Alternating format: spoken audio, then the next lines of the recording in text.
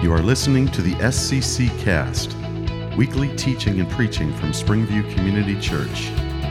Find us on the web at www.springviewcc.org. We are located at 12881 Andersonville Road in Davisburg, Michigan. We welcome you to come as you are to experience a friendly worship setting with biblical preaching, teaching, and application. Now, here's Pastor Ben Glupker. We are this morning in week 3 of a series called Back to the Book. Back to the book. Back to, of course, the book, the Bible, God's book. Here's the urgency we saw in week 1. Every big step forward spiritually starts with a step back to the book. Every big step forward spiritually starts with a step back to the book. And we need to take a step forward spiritually. As God's plan for us, we like to talk around here about learning Christ together. That's our vision. We want to be a community of people who are learning Christ together. And the foundational passage for that is Ephesians 4, where Paul says, that's not the way you learned Christ together. And what's he talking about? He's talking about a way of learning Christ that doesn't change us. A way of learning Christ that we stay kind of in the old self, he calls it, the way we used to be before we knew Christ. He says, no, you got to put on the new self. That's the way you learn Christ. It's a new self. You're changing, becoming more like Christ. We need to take a step forward spiritually, and we do that by the book. We do that as we go back to God's Word. And Jesus himself, you remember in John 17, he's praying. It's this kind of intimate setting with his disciples the night before he's going to be crucified. And they're in the upper room, and he prays to his Father, and he says, Father, sanctify them, and make them holy in the truth. And then he goes on to say, your word is truth. It's God's word that he uses to make us holy, to make us like Christ, to move us forward, to take the next step spiritually. It starts by turning back to the book. So 2 weeks ago, we saw that the book gets lost. Even though we have the book, even though we have maybe many copies of the book, even though we come and hear it preached every week, often we lose the book. It doesn't impact our lives as it should. Last week we saw that the book has a hero. We saw that God's book is meant first and foremost to bring us to God. That's its chief aim, to bring us to God through his Son, Jesus Christ. This week, I want to consider the fact that the book has authority. The book has authority. So if you have a Bible, let me encourage you to turn 2 Timothy chapter 3. 2 Timothy chapter 3. We are going to focus this morning in 2 Timothy 3, especially on verses 14 to 17. In fact, we're going to focus on those verses for the next 4 weeks. But I want to start reading at the beginning of the chapter to give you a little bit of the context, the setup to what Paul is going to say here in these words. 2 Timothy 3, and I'll begin reading in verse 1. This is God's word. But understand this, that in the last days there will come times of difficulty. Now let me stop right there for just a second. Because last days, many of us already begin to think, okay, so this is sometime at the end. But for Paul and the New Testament writers, we're in the last days. We already are.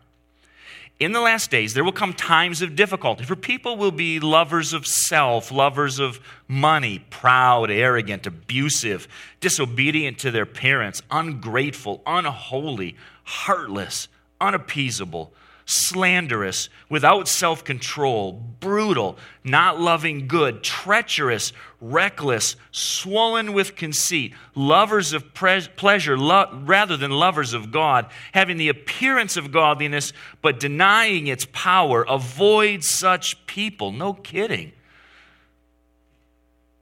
For among them are those who creep into households and capture weak women, burdened with sins, led astray by various passions, always learning, but never able to arrive at a knowledge of the truth.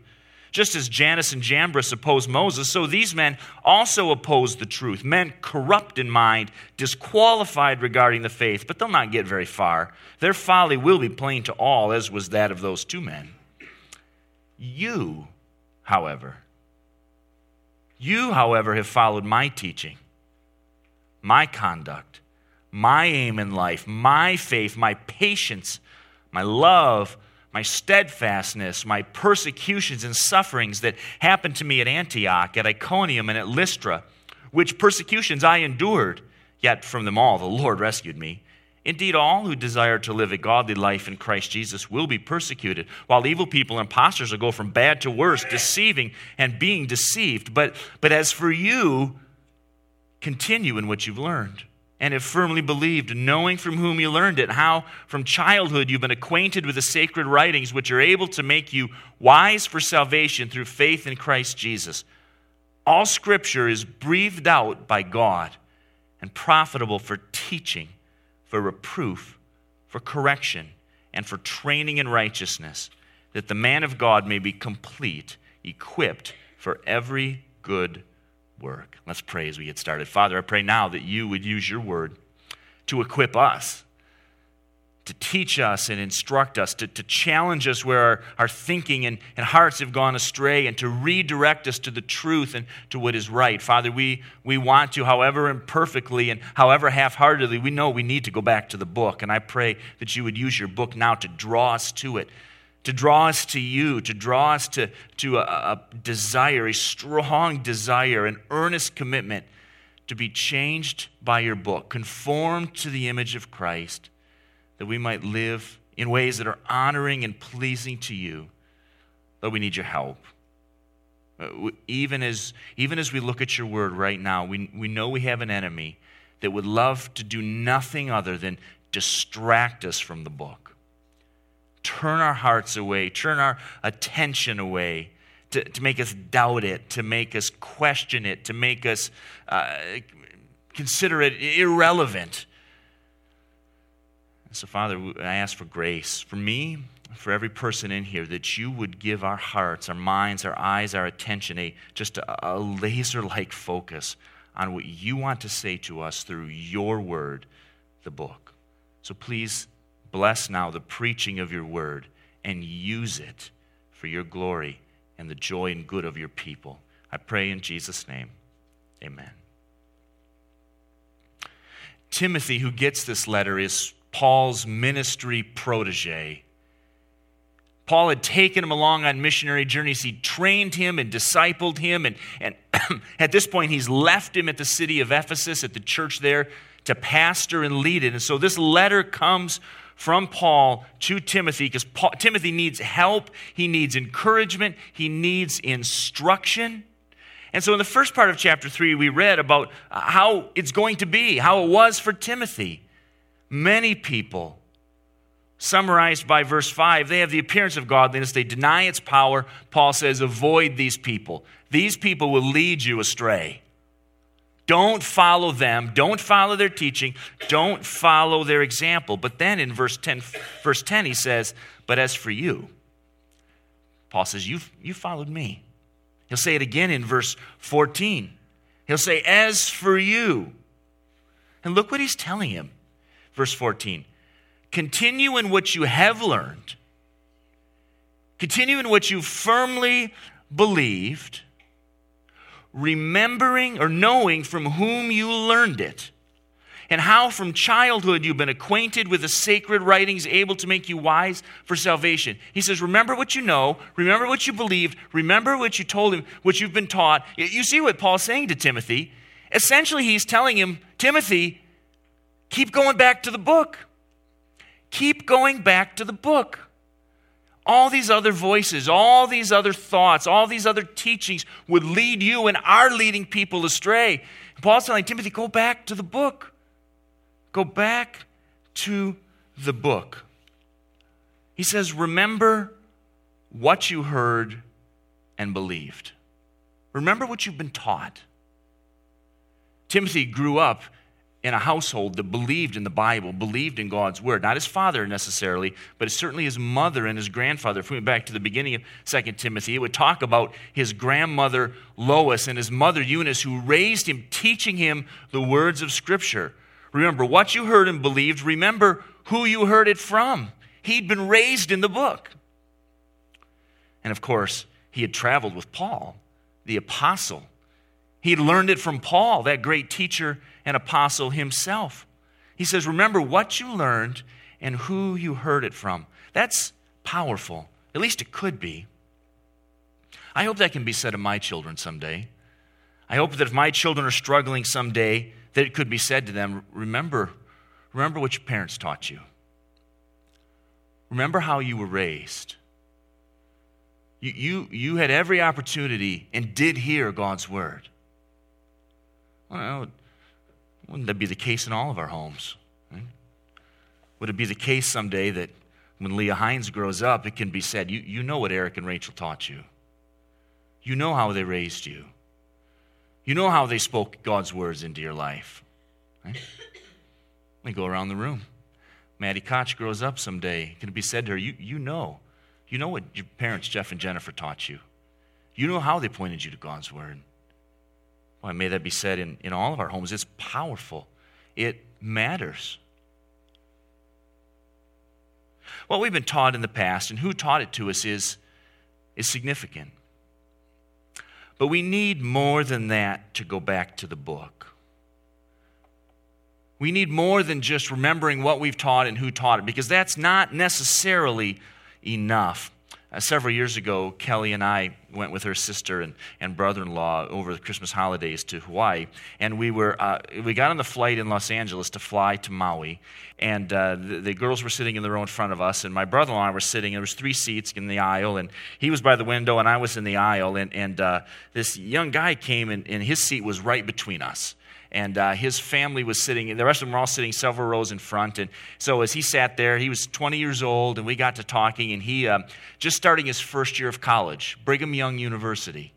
And he had been 2 years on his Mormon mission to South America, and he came and sat between us, sharp kid, really nice kid. And we got talking about where he was. He was down in Chile in South America, and we got talking about that and asking lots of questions. And you could tell this guy is a nice guy, very smart, very polite, just the kind of 20-year-old son in so many ways that you would want to have. In fact, we told his dad that on the way out. But we're sitting there I'm asking lots of questions, and my brother-in-law is asking questions, and finally the kid's like, I don't remember what he said, but it was something effective. Well, who are you guys? And my brother-in-law's like, well, you're sitting between a Baptist deacon and a Baptist pastor, so that's what your next 5 hours look like. And so we're sitting here talking and asking questions, and I'm trying to be polite but probe a little bit, right, into some beliefs that are clearly several rooted in history but are very dubious, and things about the Book of Mormon and such.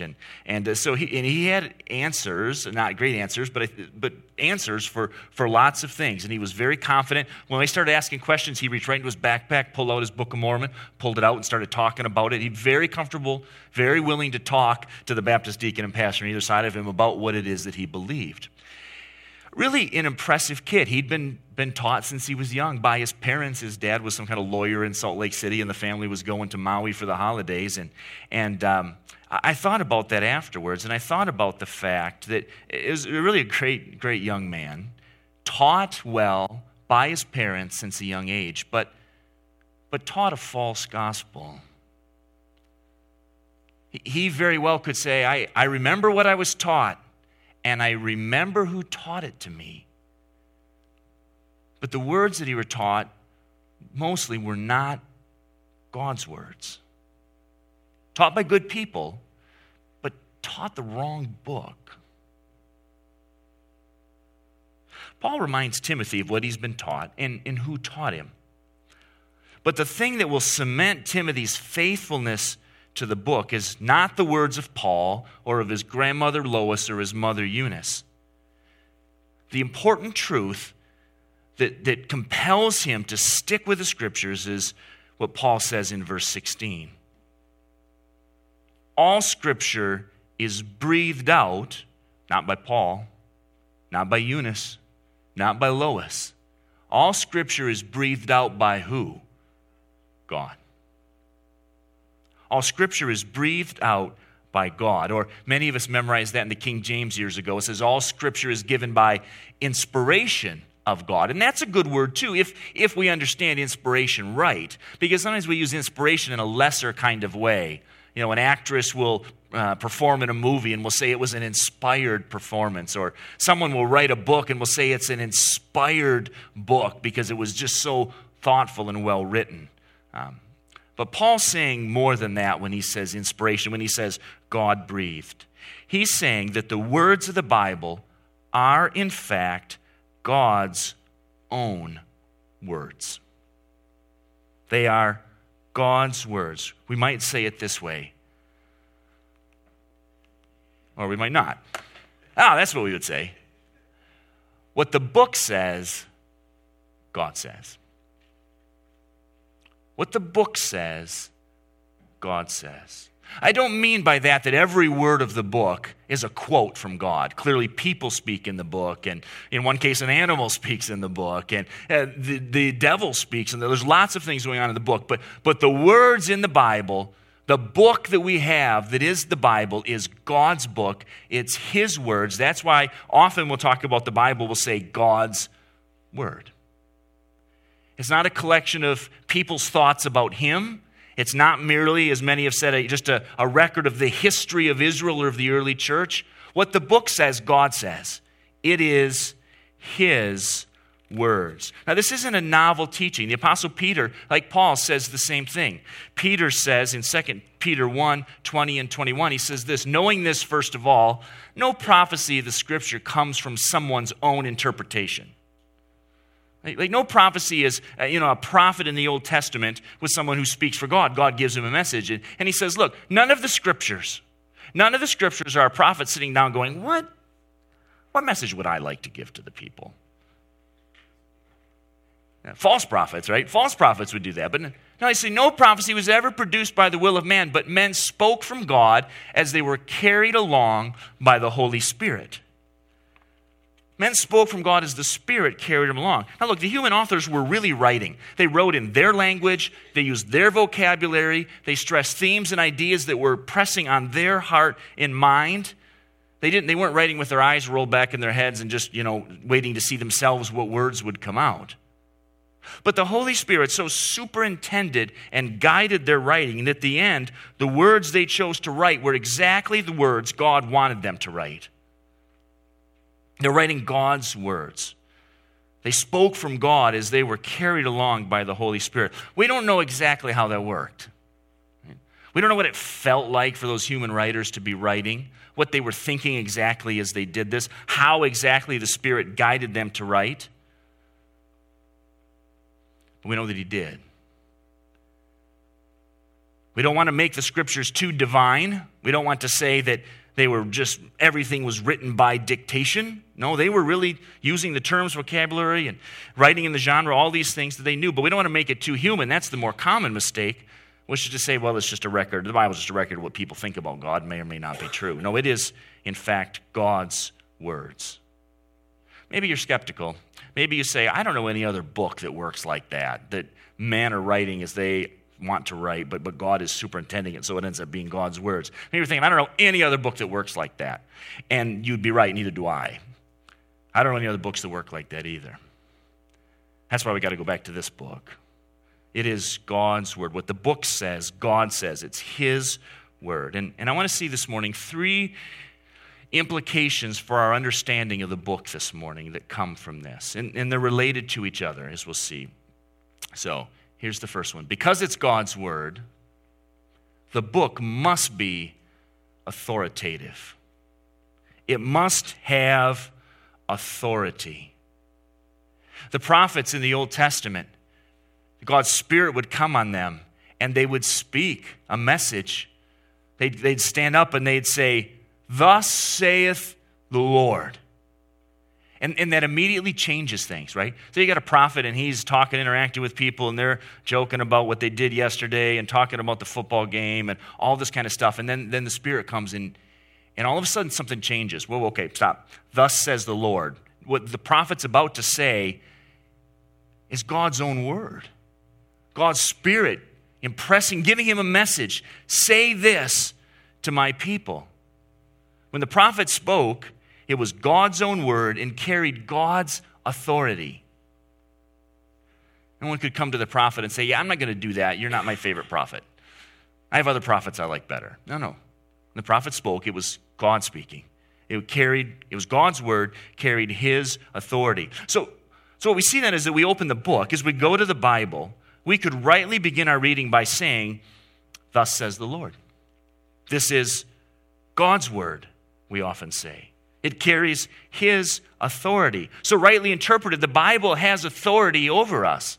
We can't go to, say, Exodus 20 and read in the Ten Commandments, "You shall not commit adultery." And we say, well, Moses thought we shouldn't commit adultery. No, God says don't commit adultery. God says don't steal. God says don't murder. God says don't covet. It's God's word. It carries his authority. God expects us to believe and obey his book as though in it he were speaking to us, because in it he is. Earlier in our service, we read Jeremiah 36. The Spirit comes on Jeremiah and tells him, hey, listen, go write down, tell your scribe, Barak, tell him what to write. This is the message I want him to write, and then take it to the temple. And when all the people are there, read it. Read this message warning them. So Jeremiah says, maybe they'll hear the words of judgment that God is going to send, and they'll repent, and maybe God will relent and spare the people. And of course, he goes and reads it, and the officials, you kind of get the cabinet around some of these leaders, particularly the religious leaders. They hear the message, and they say, whoa, where did you get, is this exactly what, did Jeremiah tell you to write this? Yes, okay. Go hide, right? We're going to take this to the king. He has to hear it. Now, we saw just a couple weeks ago that a similar thing happened to Josiah, this king Jehoiakim's father, and Josiah tore his clothes and repented. And what happens to Jehoiakim? The officials bring it to him, and they start reading it, and after they get a little bit more done, he cuts it off with his knife and throws it in the fire. They read a little more, and he cuts it off. It's like, I don't have any use for this. And the officials are like, don't do that. Don't do that. What happens at the end? Well, judgment's pronounced on Jehoiakim. You will certainly die and be judged. But you know what else he says? He says to Jeremiah, okay, just write the words again. Just write them again. We read them today. 2,600 years later, we read them. Jehoiakim's long gone, despised, and forgotten. God's word's not. You can't destroy it. It has authority. You can cut it up and burn it, but it's not going away. God's word has absolute authority. Because it's God's word, because it's breathed out by him, it must be authoritative. Secondly, it must be true. It must be true. This is a necessary implication of the fact that Scripture is breathed out by God. Because God cannot lie. He cannot be mistaken. He knows all things. And because the book is God's word, it is inevitably true. The term we commonly use for this is the term inerrancy. It is not errant. It is inerrant. There is no error. Now that term is controversial, and to be fair, we need to define it carefully. But at the very least, it means this. We never read something in the Bible and say, well, that's mistaken. That's not right. That's not true. Well, Paul may have thought that, but Paul was mistaken. Or Paul was a product of his age. He probably simply reflecting the beliefs. No. The Bible is without error. We'll think more about this next week. It must be true. Thirdly, the book must be profitable or useful. Some translations. That's what Paul goes on to say. All Scripture is breathed out by God and is profitable. It's useful. It's valuable to us. It's easy to see how that follows. How can it not be profitable to know what's authoritatively true? It's good to know what the truth is, isn't it? It's foolish, we say, people who are delusional and ignore or deny the truth. It's profitable to know what's true. Isn't that what we need? And he's going to go on to give 4 ways that it's profitable: for teaching, reproof, correction, training in righteousness. The first 2 of those have to do with our beliefs. Teaching is profitable for having the right beliefs, and then the second one, reproof, for correcting wrong beliefs. The second 2 have to do with our behaviors, for correcting wrong behaviors and training us in right behaviors. So over the next 4 weeks, we're going to consider each of these 4 things. This morning, I want to think with you for a few minutes as we finish this morning about the first of these. Because it's God's word, it is profitable for teaching, or we could say for doctrine.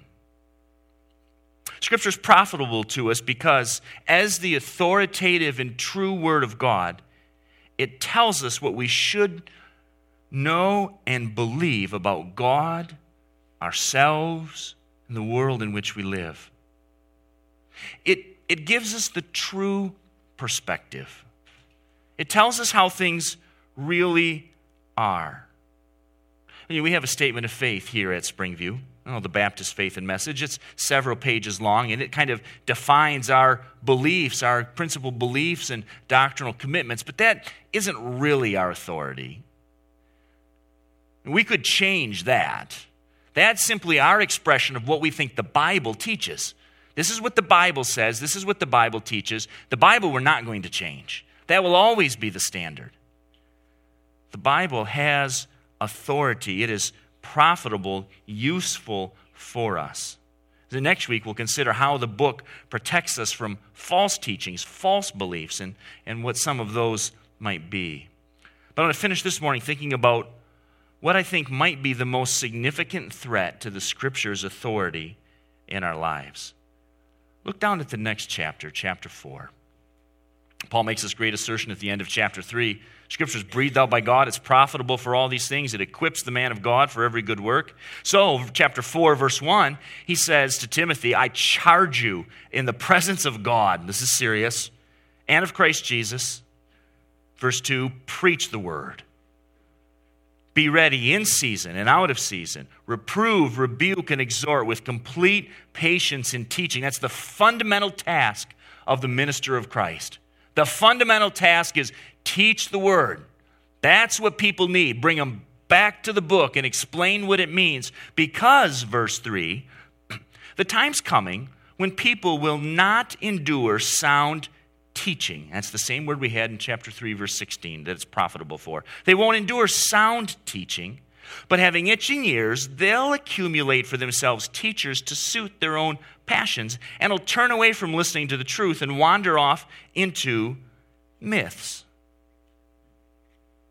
People won't endure sound teaching. Why? Why would you want anything else? Why would you not endure sound teaching? End of last month, our family went up to Houghton in the far end of the UP to visit my grandparents, who are quite elderly. They're both in their 90s. My grandpa will be 94 next Sunday. And for 94, he's in really good health. But suppose for a moment that he wasn't.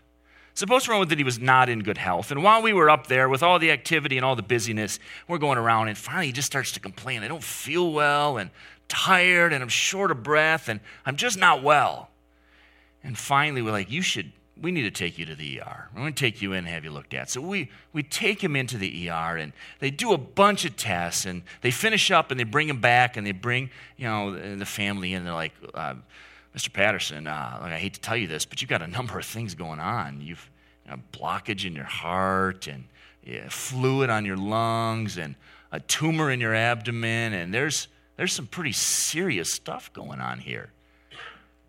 My grandpa says, stop right there. Stop. I'm not paying you for that information. That is not correct. I will not pay you for that bad news. I'm out of here. We said, Grandpa, come on. No, I'm out of here. And off he goes. So we get outside. He's like, I want another opinion. So we say, well, we've been to the hospital in Houghton. I guess there's a bigger hospital in Marquette. We'll go to Marquette. So we drive 2 hours down to Marquette, and subjected to the same battery of tests, and call him in and call us in and say, Mr. Patterson, it appears you've got some blockage in your heart and some fluid on your lungs and a tumor in your abdomen, and you've got some pretty serious health issues. He said, stop. I will not pay you for that information. That is incorrect. That is not what's going on. You need to stop right there. And out he goes. And we follow him. I say, Grandpa, come on. Grandpa, both hospitals said the same thing. Right? These are the same thing. Clearly, you've got some things going. No. I want another opinion. Let's go to Green Bay. All right, well, that's the next closest big hospital. So we drive down there, and we just, what are we doing? Why are we doing this? And we get down there. They subject you to a bunch of tests, and the doctor walks in. And he starts talking. Well, Grandpa says, stop. Listen, I'm not going to pay you a dime if you tell me I have blockage in my heart, fluid in my lungs, or a tumor in my abdomen. The doctor says, well, what would you like me to tell you? I'd like you to tell me I'm fine. Okay, Mr. Patterson, you're fine. Grandpa says, okay, pay him. And we'd say, Grandpa, what are you doing? What are you doing? And he says, no, listen, I know my body. I know what's going on. Well, those other doctors said it's false. It's wrong. They don't know. I know. We'd say, no, Grandpa, you don't know. You don't know. You can't see what they see. You don't know what they know. You're not a medical professional. You don't have any medical authority. You're actually very ignorant of what's going on. I know you can feel things, but you don't know what's going on. You need someone with some medical authority to tell you what's actually going on with your body. We think it was remarkably foolish to say, I'm not going to accept the words, I'm not going to pay a doctor until he gives me the diagnosis I want to hear. See, that's ridiculous. That's the opposite of why you go to the doctor. But Paul's saying to Timothy, the day's coming, and frankly it's here, when people will go to church or they'll go to a teacher and they'll listen to it taught and they'll say, I'm not going to give you a thing. I'm not going to give you any money. I'm not going to give you any attention. I'm not going to do anything you say unless you tell me what I want to hear. They'll accumulate for themselves teachers to suit their own passions. And the result is they turn away from listening to the truth and wander off into myths.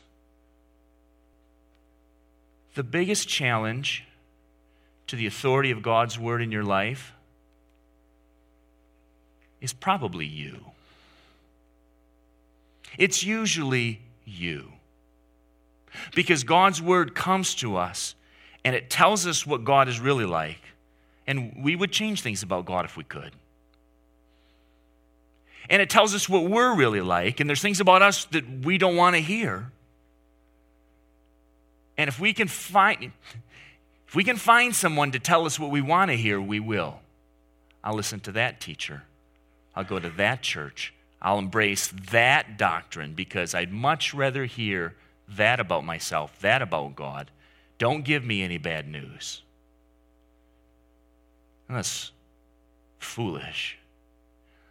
And we would be critical of my grandpa if he was that kind of patient. We'd be critical of someone who was that kind of religious customer. But look, you and I can be like that very easily. The biggest competition for the Scripture's authority in our life is usually us. I don't want to hear that. That's demanding too much. That feels too costly. I treasure this pet sin too much. I'm too invested in these values and these life priorities to subject them to the priorities and values of the kingdom. We think, well, God doesn't really know. God's word doesn't know best about me or life or this world. I do. The biggest competition of the Scripture's authority in your life is usually you. We like to be, several years ago, I probably told you about this. Several years ago, I overheard the kids playing. Aubrey was probably 6 or 7. Evie was 5, and they were playing a game. And Aubrey said, okay, so I'm the charger, and blah, blah, blah. And I said, whoa, what is the charger?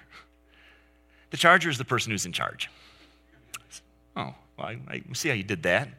Right? And the truth is, we all want to be the charger.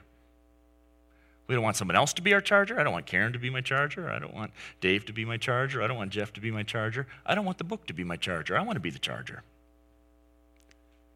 And so we all fight that every day. And here's one of the ways we'll deceive ourselves. I'll read the book, and I'm going to agree at 9 out of 10 things. And we say, yep, you're right. And then the 10th one comes. And I say, well, hold on. That particular one, I'll be the charger. On that particular issue, I will be the charger. And this is what happens. Rather than sitting under the book as its authority, we sit over the book.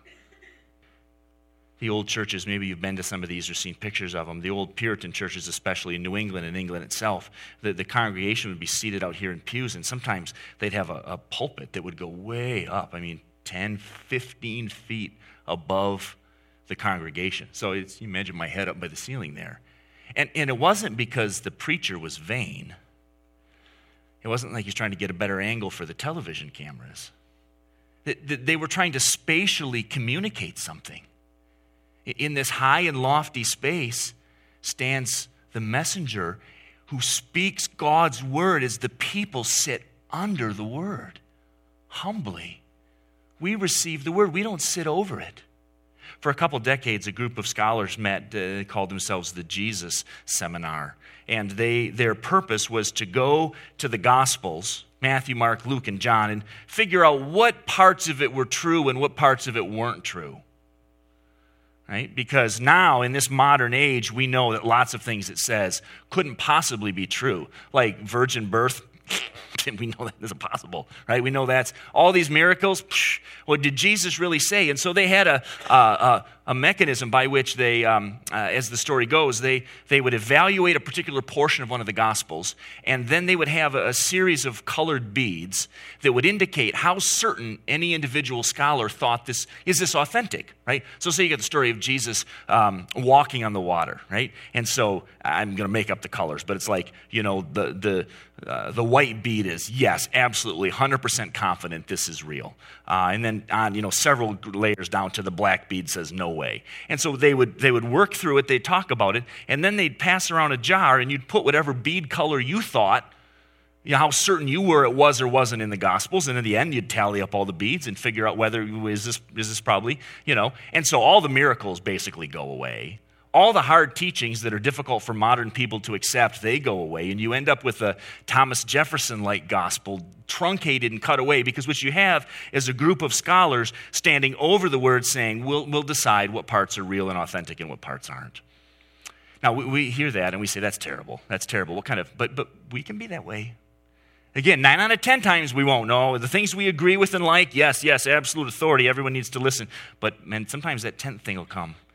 And it'll lean on us. And our temptation is to get around and stand. I want to get up above and say, I'm going to stand over this. I don't think this is legit. Or I don't think it's important enough for me to actually change who I am and what I'm doing. That temptation is there for all of us. What do we need to do? To put ourselves under the book. We talked at the end last week, Isaiah 66, 2. God says, this is the one I pay attention to. The one who's humble and contrite in spirit and trembles at my word. Humbly under the book, trembling at it, hearing it and receive it. Like these scribes and religious leaders in Jeremiah's day who hear the book and they're afraid and they say, we've got to tell the king. Maybe the people will turn and follow God. And it goes to the king and his closest officials. And you notice what it said? They weren't afraid, and they didn't tear their clothes. It didn't bother them because they're up over the book, throw it in the fire. That's not how we want to be. In every way, in every part, we want to sit under the word, humble and contrite in spirit, trembling at it. No, it confronts me in my sin. It confronts me in my false belief. And I say, I've got to change because the words of the book are God's words. It carries his authority. Listen, as we finish this morning, here's one of the ways that we avoid the authority of Scripture. We just avoid the book. We just avoid it. We don't bring it into our lives. We don't bring it into our thoughts, into our hearts. We have such little exposure to it, right? We come and we hear it on Sunday morning and we go, oh, yeah, okay, right, I ought to, and then we go on through our week and we come back next Sunday morning, oh yeah, I ought to, I should listen and believe. One of the biggest ways we put ourselves under the authority of God's word is we read it. We just read it. We relentlessly read it and go back to it over and over. If you don't have a way to do this, let me recommend a way. Our new Learning Christ Together reading calendars for October are out this morning. And what we're doing in here is encouraging you to read God's word. There's typically one chapter per day. There's not a complicated set of questions to answer. It's just we want to sit under God's Word. We want to sit under it regularly so that it begins to move us and affect us and change us. The biggest competition to the Scripture's authority in your life is going to be you. And if God's Word isn't speaking into your life, you and your resistance, your temptations, your sins will speak loudly and overwhelm Scripture's words. We have to go to it again and again. The book has authority, and we need to put ourselves relentlessly under it. Father, I pray for us. Lord, we would never think that if you were somehow to bodily come here and tell us what we should do or should believe or how we should act, that we think, well, we would certainly listen, we would certainly obey. And yet we have just as sure a word here in the book. And how quickly we sit ourselves in judgment on it. We rationalize our disobedience. We rationalize our ignoring it. And it doesn't possess in our lives the authority that it should. And so, Father, I pray as individuals, as families, as churches, that we would relentlessly, purposefully put your book in front of us regularly, that we may sit under its authority, that we may hear its words as your words, words that are authoritative and true and profitable. Father, how much we need your words. Give us a hunger for them. Give us a supernatural desire to read your word and embrace it, believe it, obey it. For your glory, for our joy in you, I pray in Jesus' name. Amen. Well, let me thank you again for coming this morning. It's been good to be here and to sit under God's Word with you. Let me remind you of a couple things as you go. One is Together groups start tonight, and if you haven't signed up for one yet, I strongly encourage you to sign up on the other side of Kevin Brown's wall out there before you leave this morning. Also, David Brown has reminded me that Janie is set up there. We several weeks ago, we set up there with petitions. The Right to Life has a petition drive to end dismemberment abortion in Michigan, and I want to encourage you to support that. And there's a table set up by the front doors there, and Janie's out there, and you can sign. If you did not sign last time, don't sign it again.